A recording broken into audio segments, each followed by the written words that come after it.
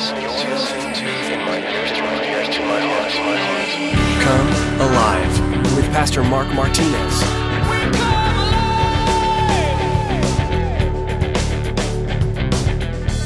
See, sometimes we think that we can make peace between, the flesh and what God wants us to do. That determination to pursue that thing that we want and what God truly wants us to do would be surrendered to Him. And so when we try to make peace between Jesus and the king of self within us, the result is a long, bitter war. It's a back and forth, back and forth. There's no peace. There's no peace. It doesn't make a lot of sense.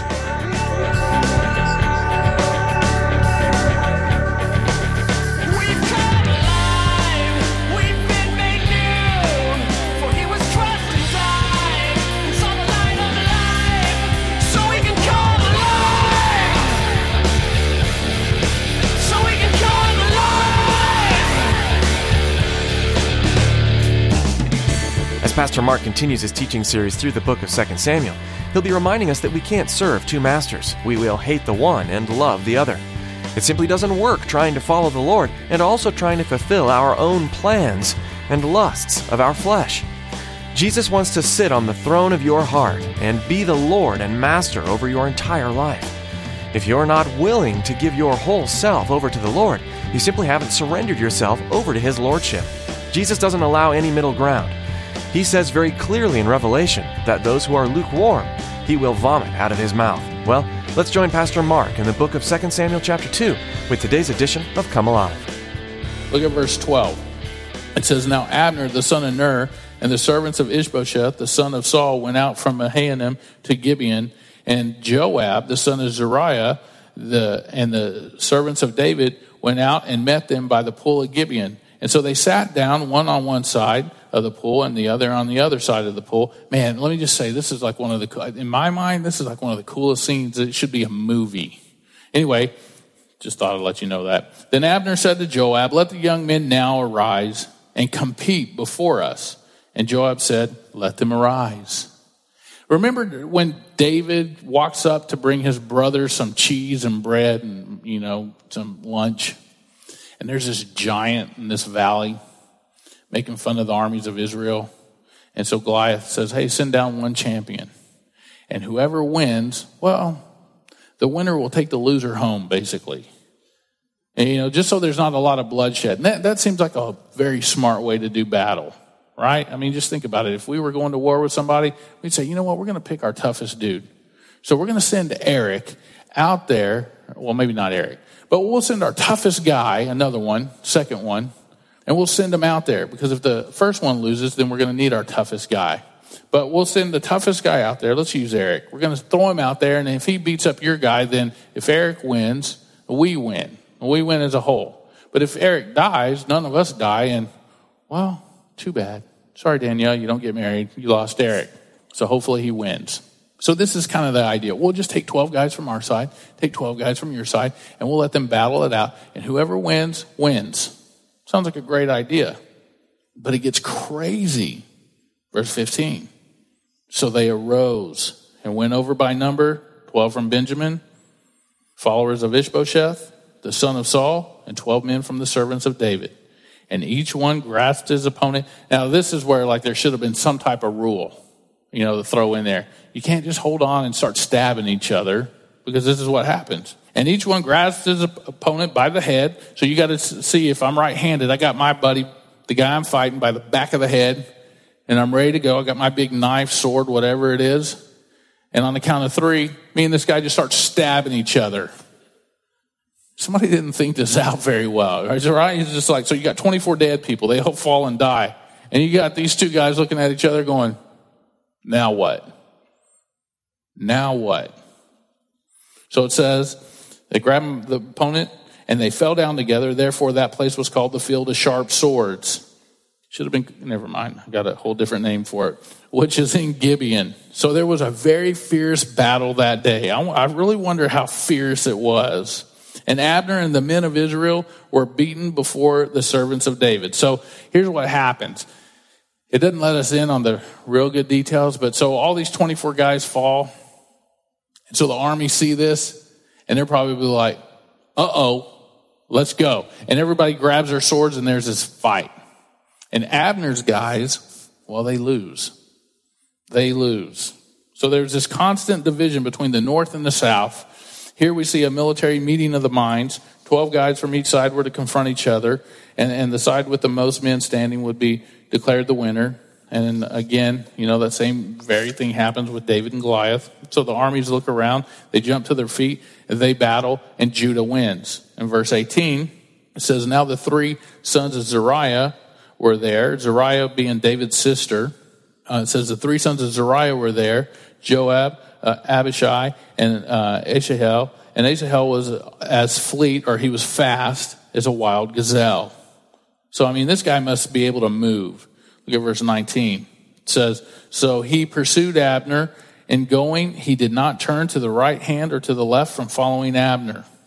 Now, this is where it gets funny, for me anyway.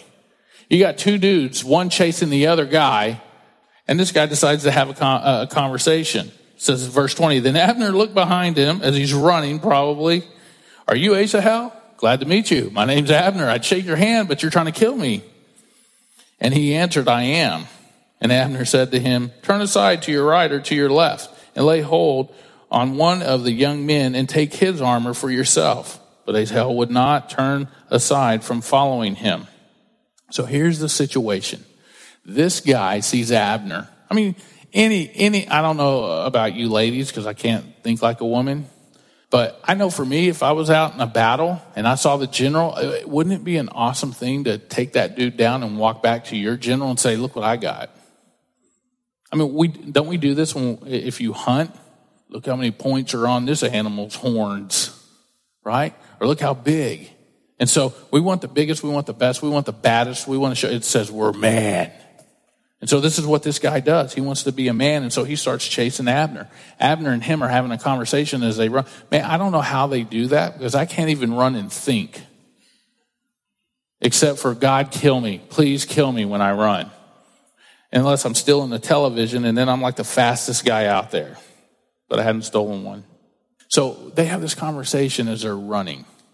And so he wants to take Abner. So Abner's like, hey, bro, just get one of these guys and take their armor. That'll be good enough. Abner seems like a pretty logical kind of a guy. And so the pressure and the confusion of the battle, this guy gets close enough to Abner, the commander of Ishbosheth's army, and it comes down to a simple foot chase. And if this guy probably would have caught up to him, he would surely kill him. That's his thought. That's his thought process. If I can get close enough, this is what I want. If I can get there, this is my desire. If I can get there, I'm going to kill this guy. I'm going to win. I'll be victorious. Nothing's going to stand in my way, because I'm going to get this guy, and it's mine, all mine. So Abner warns him, don't do it. Don't do it. The armor was going to be a trophy for this young man. Verse 21. And Abner said to him, turn aside to your right hand or to your left, and lay hold of one of the young men and take his armor for yourself.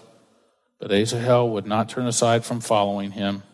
So Abner said again, second warning, Asahel, turn aside from following me. Why should I strike you to the ground? How then could I face your brother Joab?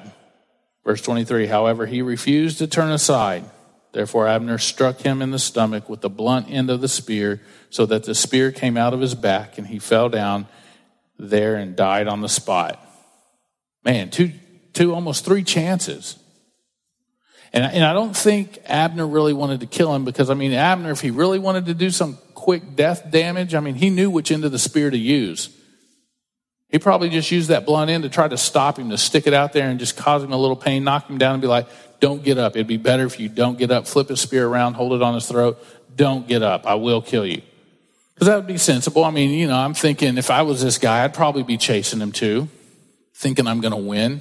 I'm in the heat of the battle, pumped. Got adrenaline rushing through me. And this guy's warning me, like, who are you, old man? I'm going to kill you.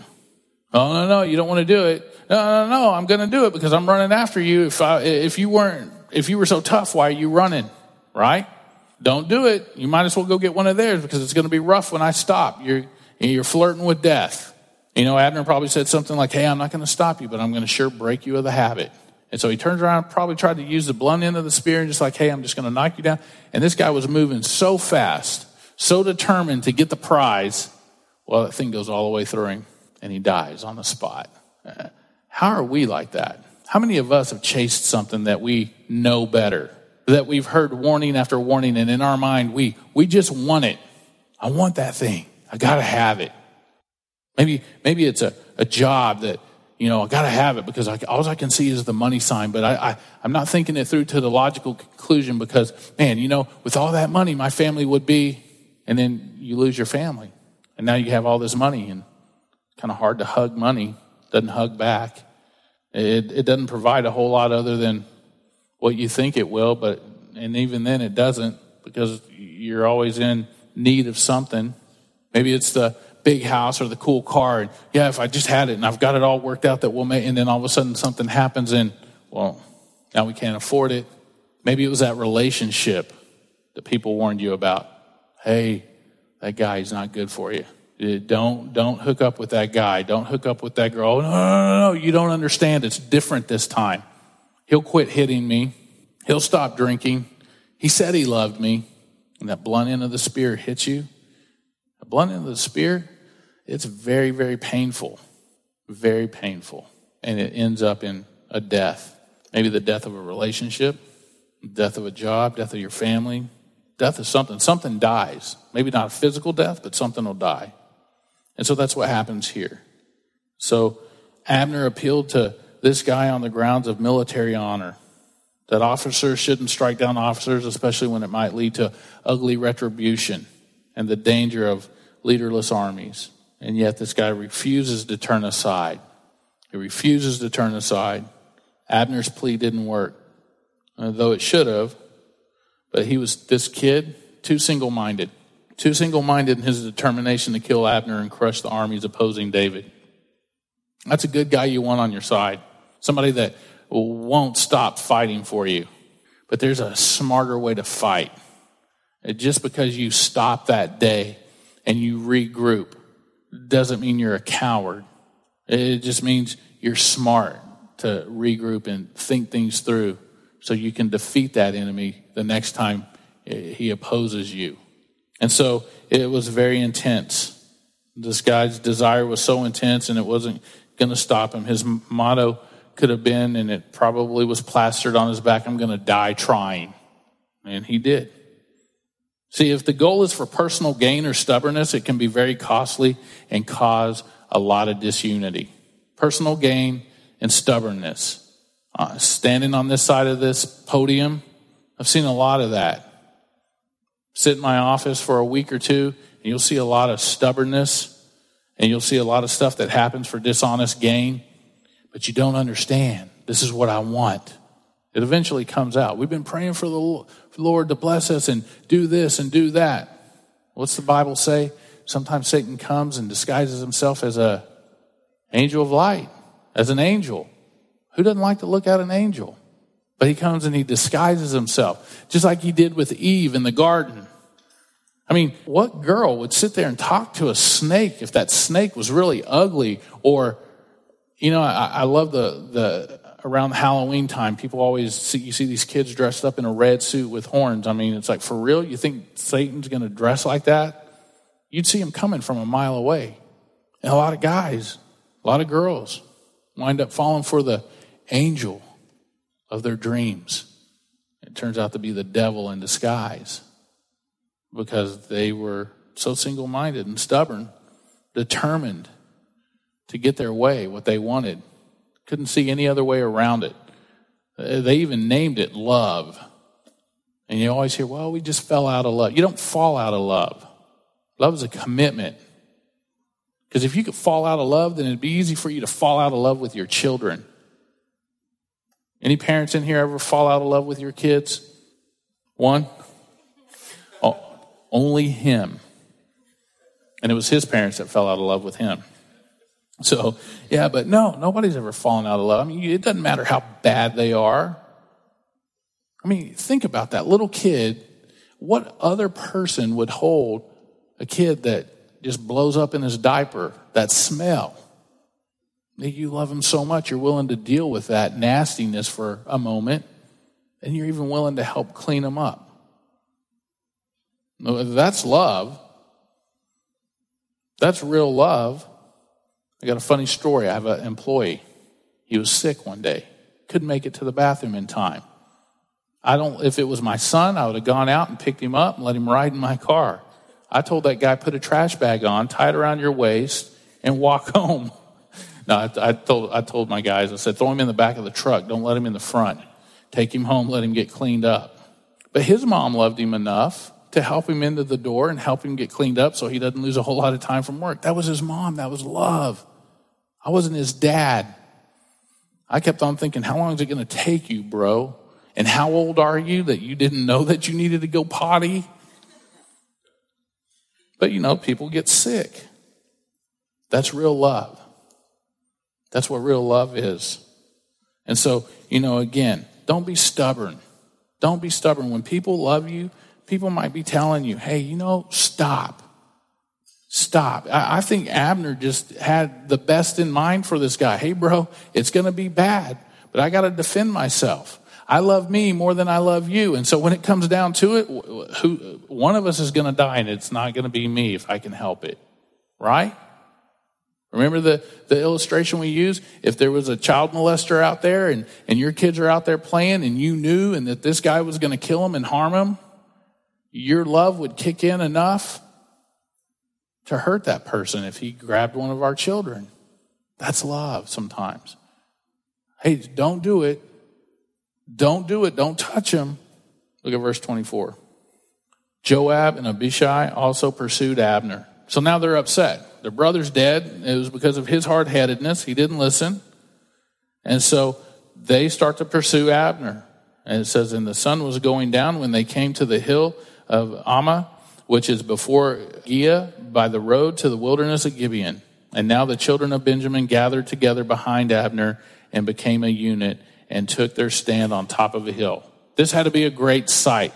Come running up, you're chasing them, and it doesn't mean just these two brothers, but it's these armies that are coming, motivated now even more to avenge the death of their brother. These two are chasing Abner. Look at verse 26. Then Abner called to Joab and said, shall the sword devour forever? Do you not know that it will be bitter in the latter end? And how long will it be then until you tell the people to return from pursuing their brethren? And Joab said, as God lives, unless you had spoken surely, then by morning all the people would have given up pursuing their brethren. And so here Joab blew a trumpet, and all the people stood still. They did not pursue Israel anymore, nor did they fight anymore. And then Abner and his men went on all that night through the plain, crossed over the Jordan, and went through Bithron, and they came to Mahanaim. And so here, Abner once again proves to be a little more mature than most. So when his armies were in full retreat and ready for a final do-or-die standoff, and when two angry brothers wanted blood revenge, Abner found it easy to make the can't we all just get along plea? Can't we all just get along right here? Because, what's going to happen? And you got to think, when the tribe of Benjamin showed up, these guys might have been a little more fresh than the tribe of Judah. And so it was certainly to Joab's advantage to give peace a chance. So Joab avoids a long, bloody civil war. Look at verse 32. So Joab returned from pursuing Abner, and when he had gathered all the people together, there were missing of David's servants 19 men and Asahel. But the servants of David had struck down of Benjamin and Abner's men 360 men who died. That's a pretty big number. 19, 360. Winner is Judah. It's simple to see that. And so Abner and the army of Ishbosheth lost 360 men to 20 in the army of David. And so, again, if we look at this, and we're going to see it again, continue on, it says, but in verse 31, but the servants of David had struck down, verse 32, then they took up Asahel and buried him in his father's tomb, which was in Bethlehem. And Joab and his men went all night, and they came to Hebron at daybreak. Chapter 3, verse 1 says, now there was a long war between the house of Saul and the house of David, but David grew stronger and stronger, and the house of Saul grew weaker and weaker. There was a long war between the house of Saul and the house of David. This shows how wrong it was for Joab to accept Abner's appeal. A long war. It makes sense. Let's give peace a chance. Why can't we all just get along? But it was a wrong move. to accept that appeal for a ceasefire in the battle of the field of sharp swords. The fact was that they couldn't just get along, and that there could be no peace between the rightful King David and the pretender to the throne, Ishbosheth. And so there's no way. So the ceasefire seemed to make things better, but it only made things worse, and it caused the long war. See, sometimes we think that we can make peace between, the flesh and what God wants us to do. That determination to pursue that thing that we want and what God truly wants us to do would be surrender to him. And so when we try to make peace between Jesus and the king of self within us, the result is a long, bitter war. It's a back and forth. There's no peace. It doesn't make a lot of sense. It's so much better just to surrender at some point to the rightful king and say, okay, here, and throw up your hands and say, I'm all yours. I'm all yours. And so in the lives of many Christian people today, there's raging literally a civil war. The flesh, the kingdom of Saul struggles with the spirit, the kingdom of David. And the conflict is very, very bitter. And so we do everything we possibly can to hold up that tottering kingdom of self so that it might exist just a bit longer. It's a tough life.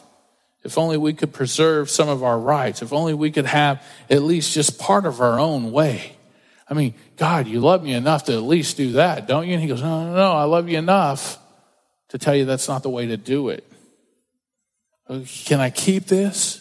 Can I have this? And we're willing to do it sometimes at any cost. It could be at the cost of a relationship or, like we said, a job or whatever. You fill in your own blank.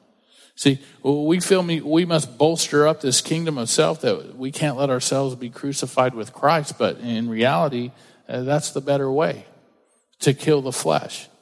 David grew stronger and stronger. The increasing strength of David and the increasing weakness of Saul's house really didn't begin when Saul died. A lot of people would think that. Once that leader died, it got bad. Life was horrible. Life got horrible for the kingdom of Saul when God first chose David and withdrew his spirit from Saul. Life can get bad for you and I when God says, hey, you know what, I'm just going to go ahead and if you want self so much, I need to start withdrawing my spirit from you. But Lord, I used to be so powerful in these things. I used to do so well with this. Because,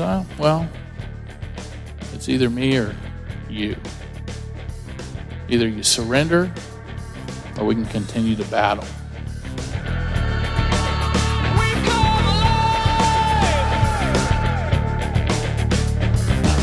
We're so glad you tuned in today to Pastor Mark's teaching here on Come Alive.